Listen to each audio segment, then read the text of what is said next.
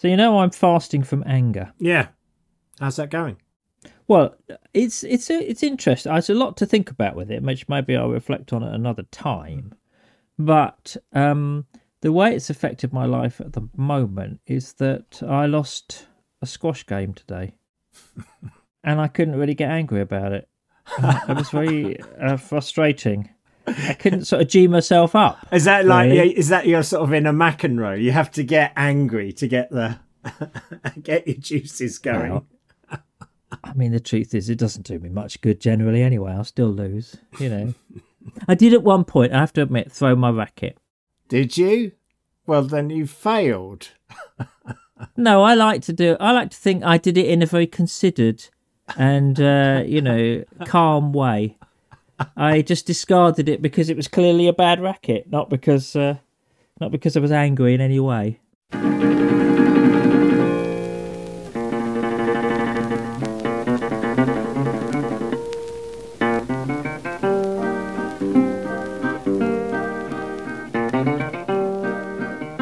Welcome everybody to episode 274 of the Mid-Faith Crisis podcast. Je m'appelle Nick Page. Very calm and unangry. And there is Joe Davis. Hello. Hello.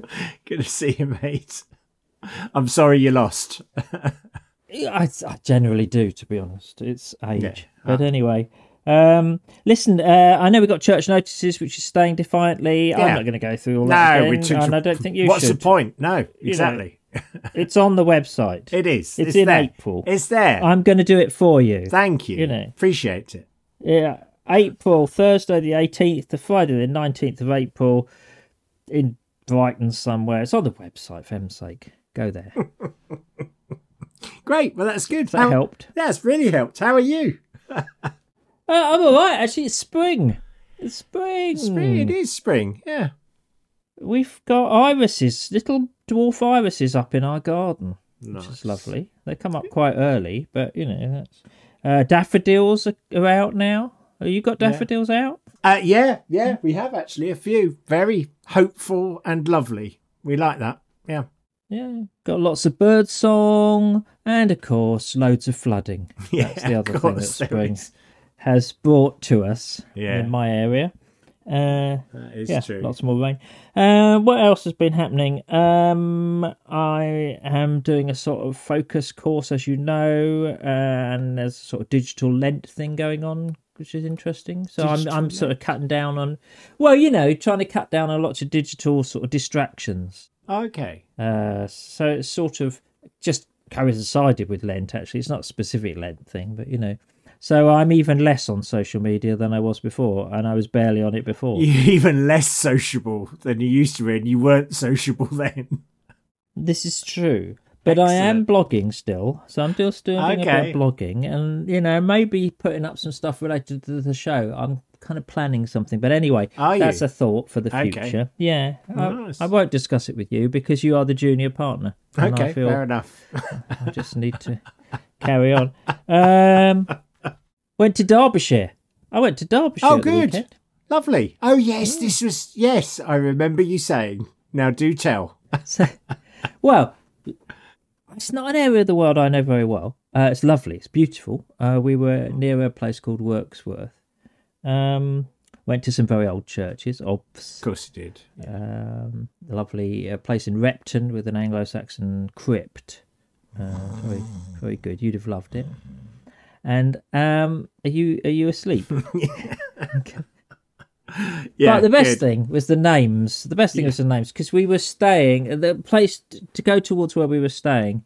We had to drive up Bent Lane, obviously, which in itself was a turning off Knob Lane. So I felt in many ways I'd come home.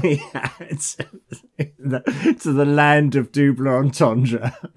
Well, knob is, of course, that part of the world. It means hillock or hill or whatever. It predates the rude version by a long time. Yes, of course. In fact, I've got ancestors who came from Cockett's Knob. So that was nice. Good. It was in Staffordshire. That all makes sense. Yeah. We do have some extraordinary names in this country. Does everywhere have these names? I mean, what about listeners in America or Europe? Do you have weirdly named places as well? Or is this a peculiar English thing? I don't know. No, they do. Yes, there's a town in America called Intercourse. Is there? Did you not know this? No. Yeah. Is there? Yeah. I mean, that's a single entendre. That's not even... That's extraordinary. Well, I think they meant social intercourse, interaction between... Or maybe they meant two roads meeting in the sort of... Yeah. I don't know, maybe there's a geographical meaning of it. Okay, well, there you go. Yeah. Well, we'd love to know more. Send your emails in. Yeah, because fundamentally that is what this podcast is all about. It certainly is a large part. Very little to do with spirituality. Yeah, and of course I'm still thankful for food. Of course you are. Yeah. Having started that, and this week I shall like to be thankful for Wensleydale cheese. Oh, excellent. Yeah. Yeah, I thought you'd appreciate that. You'll not find me disagreeing with you there. It's classic. No. It's a classic. Delicious. Apparently brought over by the Cistercian monks in the 13th century. Okay, and, don't spoil this. No, it won't. But it was seriously in decline until Wallace and Gromit came along. Oh, well, very good. Great. That's me. Great. How are you? Yeah, all right. Well, defined by things I have done and haven't done. So, Sunday had a lovely walk. I mean, you was talking about spring, and we went round Nyman's Gardens. Very muddy, but the good news about that was I had boots on and there were very few people around. So Rachel and I had a lovely walk. And we had this conversation, which we're going to pick up on later. That has really initiated the subject for this week's podcast. And but then I was supposed to go and see my football team, the mighty AFC Wimbledon, that fabulous footballing side everybody's heard of. Languishing in Division 2, and it all went wrong. That was Tuesday night I was supposed to go. I was busy. James, beloved listener James, I'm so sorry, said, I've got a ticket for you, Joe, want to come? I said, yeah, of course I do. And then the whole day went wrong. I got stuck in Hove and there was no way I was going to get there in time. So that was a bit of a disaster and a disappointment, although I did miss a completely useless game of football on the plus side. Where do they play now? They play back in the glory land, back in Wimbledon. Oh, do they? Where they belong, yeah. So used to be the Kingstonian Stadium for many years. And I mean, what really hurts about this is the whole reason Wimbledon, was sold off and went up to MK Dons because the chairman claimed there was no way you could ever have a stadium in Wimbledon. So fans started their own club and have got a stadium in Wimbledon. So I don't think he tried that hard, to be fair. So there we go. But we won't talk about MK on this podcast. Oh, no. Oh, so, yeah, okay. Yeah. This Saturday, I'm going to the Isle of Sheppey to scatter my brother's ashes. So we managed to get some back from Mexico. And, that is that. But, sorry, look, I don't want to be ghoulish and I don't want to cause you any upset here. Yeah. But you got some of his ashes. Yeah. So he's sort of intercontinentally being scattered. Oh yeah, he's being scattered. He's been scattered already a bit in Mexico, and now he's coming to be scattered in his home over here as well. Oh, interesting. Yeah. That's how that works. You can do what you like with ashes, can't you? So we are. I'm not sure technically you can, and you as a funeral celebrant probably shouldn't be saying that, I would have thought. You pretty much can, to be fair. I mean, yes, sometimes you need a bit of permission, but as we all know, easier to ask forgiveness than gain permission so much of the time in life. Yeah, but you can't just scatter them you can't just go to the pub and go, well, I'm going to pour them out here, or... Well, it's better to be sensitive over people's food. To these. It's best not to add ashes to food, in my humble experience. But what I meant was, you can take them to parks and beauty spots and yes. things like that. And Yes. that's what I meant. You're just being ridiculous. Well, no, I was just seeking clarification. And obviously making light of a very sensitive subject, if I may say so. Well, you know my pastoral methods. Yes, and, I do. Only too well. Have you cheered up yet? I think you have. Yes. So, should we get on? Yes, we better hadn't we? So, well, let's do a few bits of feedback. Well, no, just a couple, perhaps. So we're going to pick up from the church thing. Again, we had quite a lot of correspondence on this, so I think we felt we don't want to overdo it. But some people have said a couple of things differently, and Susie is one of those. And she said, "Dear Joe, personally, I long for a church that is connected to the Anglican tradition and versed in the ancient traditions, including the Celts and mystics. Yet it is also awake to all things multicultural and all deep wisdom traditions, as well as continuing to make new living traditions. My ideal service would be within an hour, use inclusive language, being mindful of its choice of pronouns for God, incorporating the divine feminine. It would welcome all and be seeker-friendly, encouraging belonging over believing. It would ask open-ended, thought-provoking questions, celebrating diversity, mystery and uncertainty. It would avoid atonement theories that divide and separate us from ourselves, each other and God, or use unhealthy dualisms, for example, Christian, non-Christian, sacred, secular, etc. Any talk sermon would be ideally 10 to 15 minutes max." And then she went on and talked about styles of music, types of worship. Anyway, it was really helpful. So thank you for that, Susie.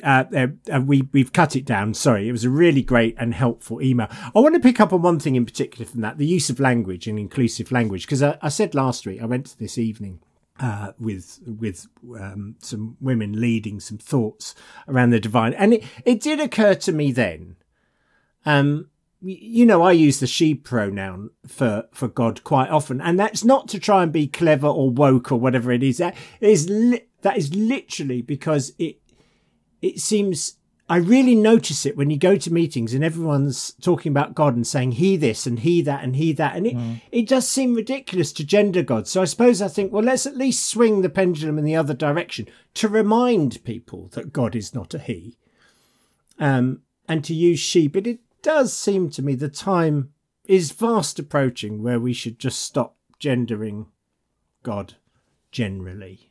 That's just how it feels to me. But how would you do that? I mean, what gender would you use? It? No, I think they. Them? Them and they. Yeah, I think so. I mean, okay. Doesn't Genesis even do that? So we could recover that. God is plural. Yeah. So there we go. You know, there was God being woke from the very beginning.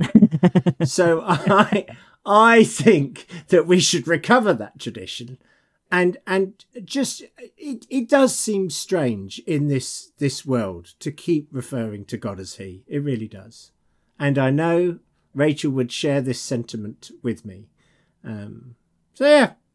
So I'm going to try and totally rid myself of doing it. I've been a bit casual with it, but I'm going to try and say from here on in, you'll not hear me referring to God as he, unless I'm trying to make some deliberate point about how ridiculous that is. Okay. Anyway. Well, I never thought about God being woke, but I mean, you can imagine in the early patriarchs encountering him and Abraham going like, "Oh, this political correctness gone mad." Honestly, yes, exactly. Give us. We feel on this podcast, don't we? We know it's very male by sheer virtue of the fact that we are two men of a certain age and a similar, I suppose, socioeconomic background. But I think for a lot of young women today, who I imagine don't listen to the podcast actually, but were they to, I think they would find it strange. I really do, that we kept referring to the divine, omniscient, ineffable God as he all the time, I suspect. I don't agree with you. I think the problem might be that they don't find it strange at all. They might find it off-putting, but it's not strange, is it? Because it's heard everywhere. I mean, I think that, you go into all these places and God is uniformly referred to as he. I'm not defending that. No. I'm just saying that I don't think they would find it unusual. They might find it off-putting, as they might find a lot of other references. Well, yeah, maybe, but I'm thinking about the sort of people who are exploring spirituality. So let's assume they haven't gone to church and they have never really heard that shit, and they haven't gone to a school where they prayed to God our Father or anything like that. So perhaps their first encounters would be with a purely masculine deity. I don't know. Well, there we go. Anyway, we should move on. But Susie did put a PS in. She said, I'd love to know if there are any people wanting to gather face-to-face in the Leeds, Yorkshire area to discuss mid-faith issues. So if you do, I guess you write to me and I'll forward your email on, if you're happy for that, to Susie. Obviously, we can take no responsibility for any outcomes of this. This is not a service that we offer. It's not a paid service. The value of your investment might go up or down. Thank you. Patrons park here at their own risk. Exactly. Thank you. I don't know what else to say. I'm just covering the lawyers here. No, that's a very good point. Yeah, that is a good point. I mean, Susie sounds like a lovely, lovely human being, but we all know she could be an axe murderer. So, She could. Yeah, exactly. Who couldn't, really?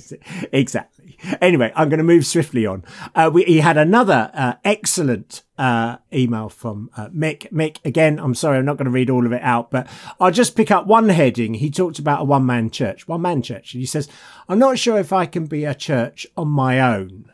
He says, but I don't actually have much choice. Maybe I can be a Christian outpost. And I do feel that there are two really important things that I need to do. Firstly, to live well and to seek to become more Christ-like. The second, to seek to be Christ to every person I meet. My prayer every morning is, let me love well. And he says, seeking to be the best husband I can, a good friend and a good neighbour currently takes up all my time and energy. And when you have more time, perhaps because you're not going to church meetings, it's amazing the difficulties and problems you stumble upon.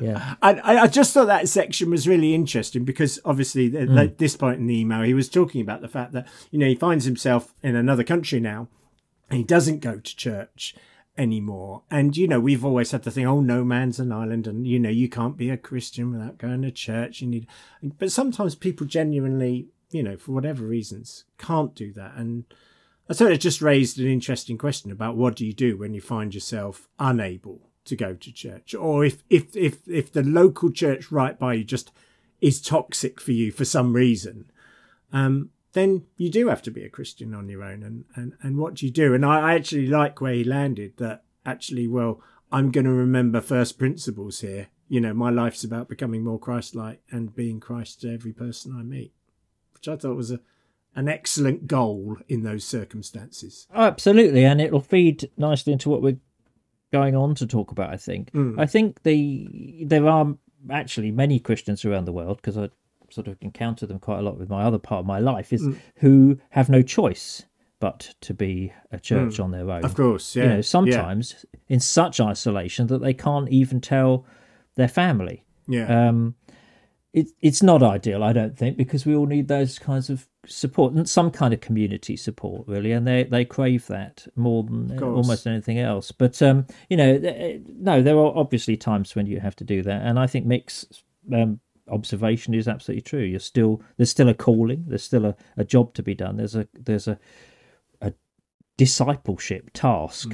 It doesn't, you may not have a church, but you're still a disciple, I think. So there you go. And also, I know I bang this drum a lot, but well done, Mick, for saying to be the best husband I can. The person who is most affected by your discipleship to Jesus is going to be the person you live with and you see most of the time. And the priority must be loving them well. I think that's well said. Okay. Yeah. Well. Now, this is interesting, my friend, because you've put some stuff, the heading in our show notes, and we do have kind of a running order. I know that might come as a surprise to many of our listeners who can't see any structure in this thing whatsoever. You've said this, I'd like to talk about the meaning of life. Yes. I think the time has come. do you not feel that's slightly ambitious for the second half of this podcast, or do you just want to go for? Have you got some new insight into it that other people haven't had? Is my question, I suppose. Well, I'm sure I haven't, but I suppose I want to be upfront and say my thinking is really changing around what is the meaning of life, and I've had some thoughts, and this was the conversation Rachel and I were having together as we strolled around Nyman's Gardens on Sunday. So I thought, look, I'm probably wrong about a lot of this, and who's the best person to turn to when I'm wrong about something? And the person who reminds me of that so often. I think that is your purpose in life, is to be wrong so that I could be more right. That's how I see it. So what's happening with you then? Well, I think, I, in all honesty, I don't think this is unconnected from grief and stage of life and finding myself, I've got a birthday coming up. I'm going to be 59, Nick. Imagine that. I'm so near 60. Oh, shut up. And that's really old, as we know. Anyway. Lost all sympathy with you. Okay. Well, look, here's the deal by way of intro. So nearly all my life, I've basically relied upon my faith to give meaning to my life. So the basic justification for that is I have an identity as a child of God, and God has a purpose for me, because, you learn about that verse in Jeremiah very early on. I know the plans I have for you, says the Lord, plans to prosper you and give you a future, blah, blah, blah, blah, blah. And obviously fulfilling that purpose is going to bring meaning to my life. And actually, I don't disbelieve that. I mean, it did bring meaning to my life, but that's not really the point. So I remember going to my minister at the age of 16 and saying, I want to be a church leader like you, but run a church not like this church, because this church is boring. Not that I was arrogant when I was 16 or anything. And then I went to Oasis, and then I went to Spurgeon's, and I was a church leader. And then it was basically the pattern of the next, 30 years or so. And, during that time of working at Oasis and going to Spurgeon, we were singing all these songs about we're going to be history makers, and, how my life was destined to be purposeful and meaningful. And, we had those people who prophesy over you saying what significant leaders you're going to be. Do you remember that stage back in the 80s? Oh, absolutely. Yes. You couldn't move. Everyone was prophesying over you. Do you remember that stuff? When they weren't praying for your legs to be longer and things like that. Yes, that's right. Yeah. So now I'm just starting to rethink some of that stuff, really. And I suppose the key question here that I'm posing is, does God bring meaning to my life, or is that my responsibility? Right. And the answer might be yes to both. Well, that's all we've got time for today. But do I get to choose the meaning my life has? We could say in collaboration with the divine. Do I get to choose what meaning my life has? Or is that something that is laid upon me by God, and we need to spend hours, in prayerfulness, just waiting for God to lay on us her divine plan? And I'm starting to think actually it might be our own responsibility rather than that of the divines. Don't I get to choose every day what a meaningful life would look like? Well, so I think there's different levels here, aren't there? Okay. The trouble is a lot of the words that we use and the way we use them, meaning and purpose and all this kind of stuff. If we wanted to go down the rabbit hole, you'd have to talk about the meaning of the word meaning. But I think there is this indication that you all of us, there's quite a strong sort of background hum of finding your purpose, finding what you're meant to be doing. Even outside of Christianity, there's still this kind of, what were you here for? What is your one sort of goal? Yeah. What's your one purpose? I don't know if you've ever seen The Jerk, the film with Steve Martin. Special purpose. Yeah. Where he finds his special purpose. Yes, he does. Yeah, I love that. He spends the whole film looking for his special purpose. And it's a bit like that. As if you couldn't possibly be happy if you didn't identify this one unique sort of thing that God intends for you. And often that's an activity, or it's a place, or it's something you've got to fit in with. And I do think actually it's a bit futile. I'm not saying that some people don't have that, I think some people have got a very strong sense of purpose and identity, and that's what they always knew they were going to do. Yeah. But did God give them that, or was that something they just good at doing? Wanted to do. I don't know, something they liked. I look back on my earlier life and just think it was so ego driven, So, I decided to I might have decided to be a business leader or something, but I chose to be, I wanted to be a church leader.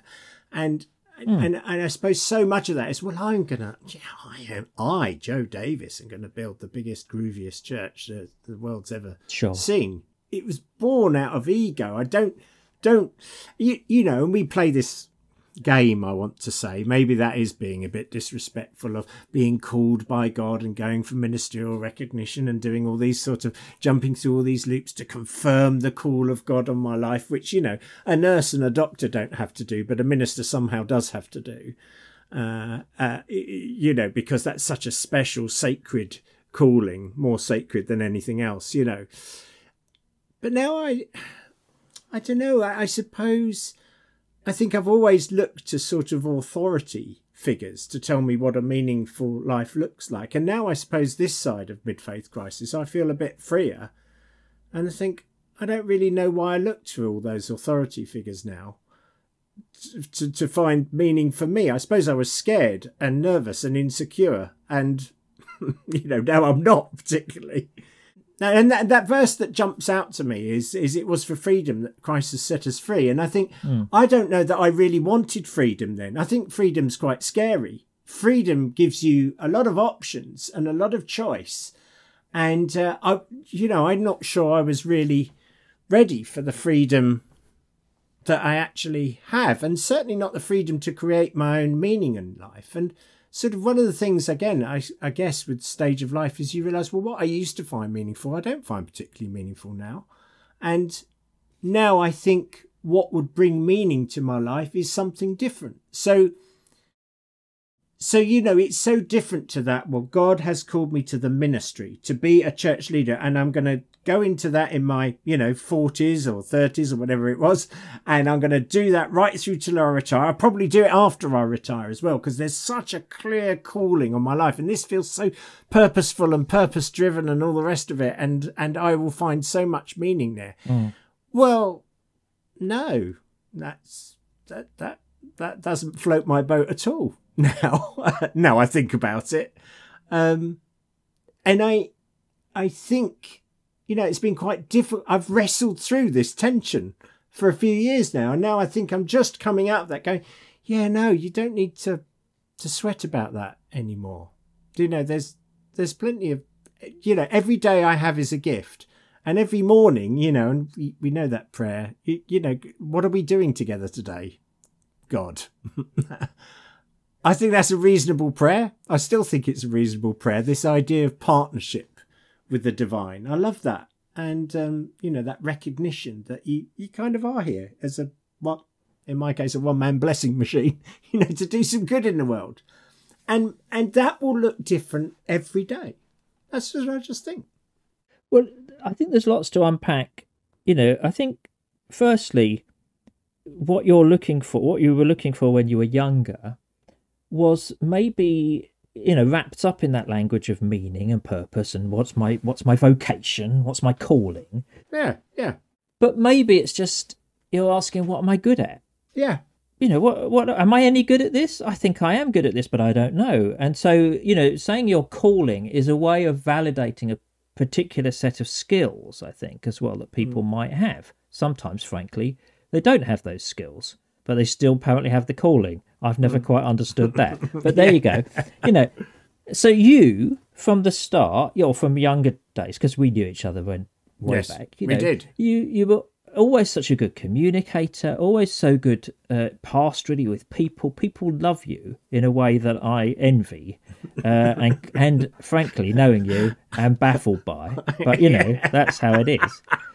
You have this immense ability when you walk into a place. When you walk into a place, you have an immense ability to be, to the center, and I don't mean this in an ego way. I just mean this is good. You know, you bring life into a place. Yeah. People enjoy you know, in that sense. So I think early on, what we were actually saying, and I had it as a writer, is kind of like, is this my calling? Is this what really what I'm saying is, am I any good at this? I think I'm good at this. I'm just not sure. Yeah. And of course, you can be good at different things. And in that sense, the meaning of your life isn't set in one sense. You know, this specific kind of areas. Maybe we're all puns, and all our lives, you know, our lives have double meanings, have lots of multiple meanings. Yes, yeah. You know. Well, I think so. I do think so. And the meaning will change at different times. I came across this quote by Jung the other day. And he said, the afternoon of life is just as full of meaning as the morning, only its meaning and purpose are different. So you have a whole different set of roles and things that you're doing depending on your time of life, really. Yeah, I think so. That's one thing, I think. How does that resonate? You know, in terms of your calling. Your calling now is different. Yeah, and I suppose... Thank you. And thanks for saying all those things. That really does resonate. I think at this stage of my life, I sort of feel like I want to honour my Christian faith and my Christian story. But at the same time, I don't feel bound by or constrained by some of its dogmas and behaviours. I feel like I'm shaped by the Jesus way, and I feel committed to the way of love. I remain committed to that path. But that's it. I think I'm free in Christ. I can love God and do as I please. Was that an Augustine quote, or I'm not sure. Well, love God and do as you please, or is it just a soundbite on the internet? I think it is Augustine, but I think like all of Augustine, it's complicated. Yeah.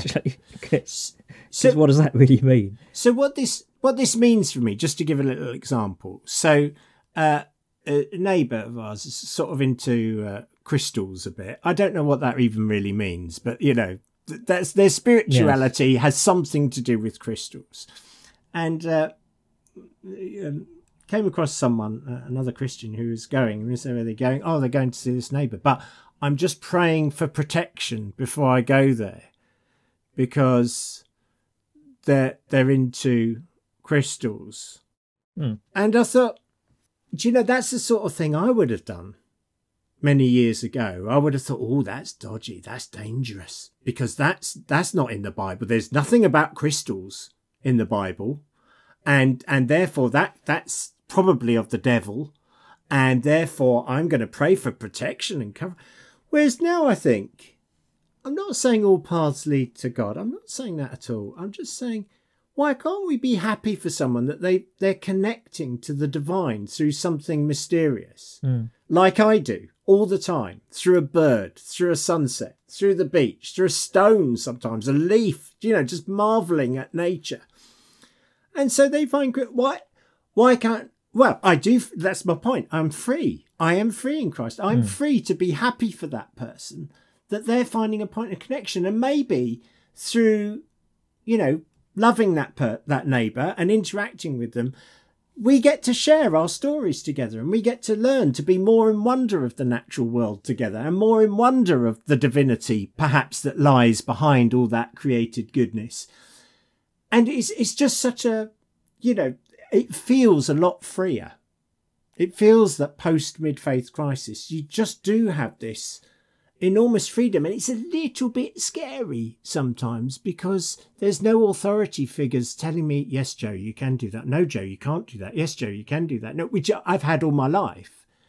It's just, I just seem to have found myself entering into this space, I think, with the divine within me, and it's far less judgy, and it's far less critical of other people's spiritual journeys and, you know, the stories they tell about them. And yes, some people tell me they've encountered angels, and, you know, I'm not skeptical about that anymore. And some people seem to be on these things that I would have thought was wild and wacky at one point, but now I'm kind of interested in hearing their story and where it's leading them, and it's allowing me freer and easier conversation that I don't have to guide and manipulate and need to work in my testimony and the 4 spiritual laws and the gospel message anymore, because I'm just free to love these people and get. Do you know what I'm saying here?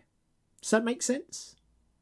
Oh, absolutely. And I think that I don't think you are doing anything very different to what you've always done. I think your understanding of what you're actually, the content of that is changed. So you've always been an evangelist. Yes. And I think you're still an evangelist. It's just the gospel looks different. The good news looks different now. Yeah. I don't think you've always been very pastoral. I don't think you've stopped being pastoral. You're doing it in a different way. And of course, it's a luxury in some respects for people like you and I, even though we might have come here by some quite difficult routes. But it's a luxury that we can think more freely. Yeah. Because there are lots of our listeners who can't, who want to, but actually are in positions where that's quite tricky. So I guess we should be sort of aware of that. In terms of all the crystal stuff, just point out there's lots of crystal in the Bible and quite a lot in heaven. That's all I'd say. Really? If God's that against it. Yes. Well, according to Revelation, obviously, there's really pretty much carved out of it, isn't it? Anyway, so I would say that the gifts, what we've been talking about earlier about my purpose is really about what are my gifts? What am I best doing? Where am I best employed? Where am I best operating? What are my skills? What are my strengths? Actually, you could rephrase it in very mundane ways, but really quite helpful ways for people. And then how you use those is up to you. I think God has got a special and unique purpose for you, Joe. Does it involve cheese? In your case, everything involves cheese.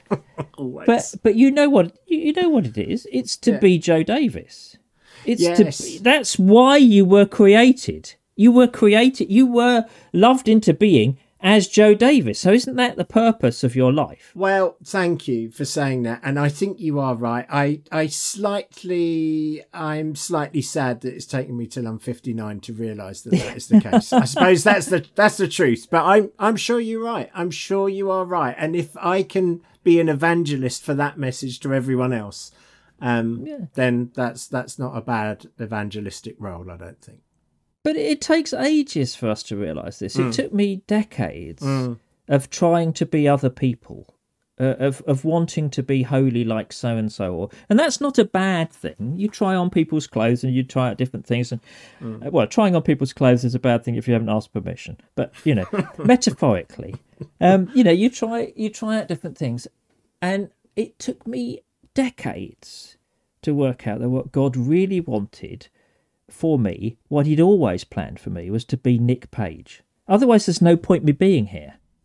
Yeah. There's no point us being created if we're supposed to be someone else entirely. Now, add in what I think God wants is for me to be the Nick Page who looks most like Jesus.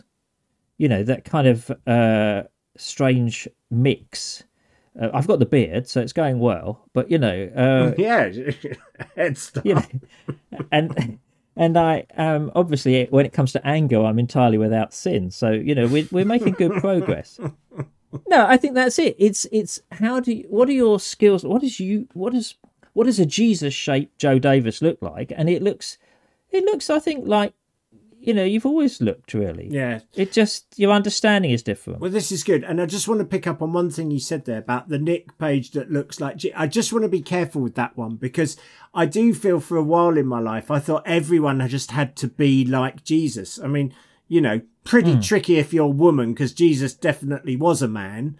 But, and so we would be this monocultural church of, we'd all have the same personality. We'd have the Jesus personality, whatever that was. But I think that I agree with what you're saying, but I want to sort of be careful with that the church should look incredibly diverse with a huge range of personalities and a huge range of gifts. And you looking like Jesus will just simply mean it's the best version of Nick Page. Well, yes, it does, and the purpose of our life is to sort of blossom into the person that God created. I think that's a good point you make, and maybe the look is the wrong thing. Maybe it's the mind of Christ. Yeah. That you have. Yeah. Because it distinctly says in the gospel, in Paul's letters, we can have the mind of Christ. So maybe what my purpose is to be Nick Page, but to have more and more of the mind of Christ, to think in the same ways that Christ does. It doesn't mean I've got to be, to give up my work and become a carpenter or, turn water into wine. I'd quite like to do that if it's possible, but so far that's evaded me. But it means that one has to kind of be a disciple of Jesus. That is the purpose. This, I think, is the tragedy of the evangelical church, particularly, but the church generally, is that for years there's been a very good and clear purpose for all of us of discipleship, and you would, when I was growing up, I didn't know that was what I was supposed to be doing. Yeah. I thought it was believing the right things was what I was supposed to be doing. I didn't realise. Once you grasp this, then it doesn't matter where you are, doesn't matter what you're doing, doesn't matter which job you're in, doesn't matter where you are in the world. Yeah. That's your purpose. Yeah. Yeah. No, that's good. Well, look, thank you. I wanted to talk about this. We have talked about it. I don't think it went exactly as I expected. I've really enjoyed it. Thank you. What I definitely want to say to our listeners, for what it's worth, is it's great to be you, whatever you're going through at the moment. And Lord knows there's so many tough situations many of us are facing at this time. But it's good to be you. Become more and more you, the you were always created to be by this beautiful, wonderful, divine creator who lies behind this whole mysterious thing we call life.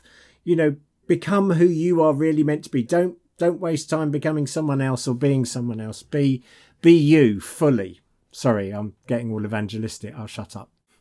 What did I say about your gifts? Anyway, thank you for being with us. Thank you for listening. Yes, thank you. Thank you for supporting the podcast. If you'd like to do that, you can go to our website, midfaithcrisis.org, and find out how to do that there. That's great.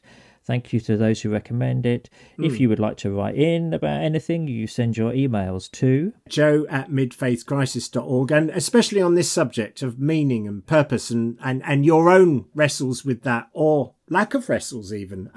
Tell us what you're feeling now. Where have you arrived at on these important areas? Love to hear from you. And if you have any insights on what Joe's purpose should be, what is the point of Joe, really, is the question we've been discussing. It is. Here. I mean, we've come late to the episode title, but there it is. What is the point of Joe? Answers, please, on a postcard.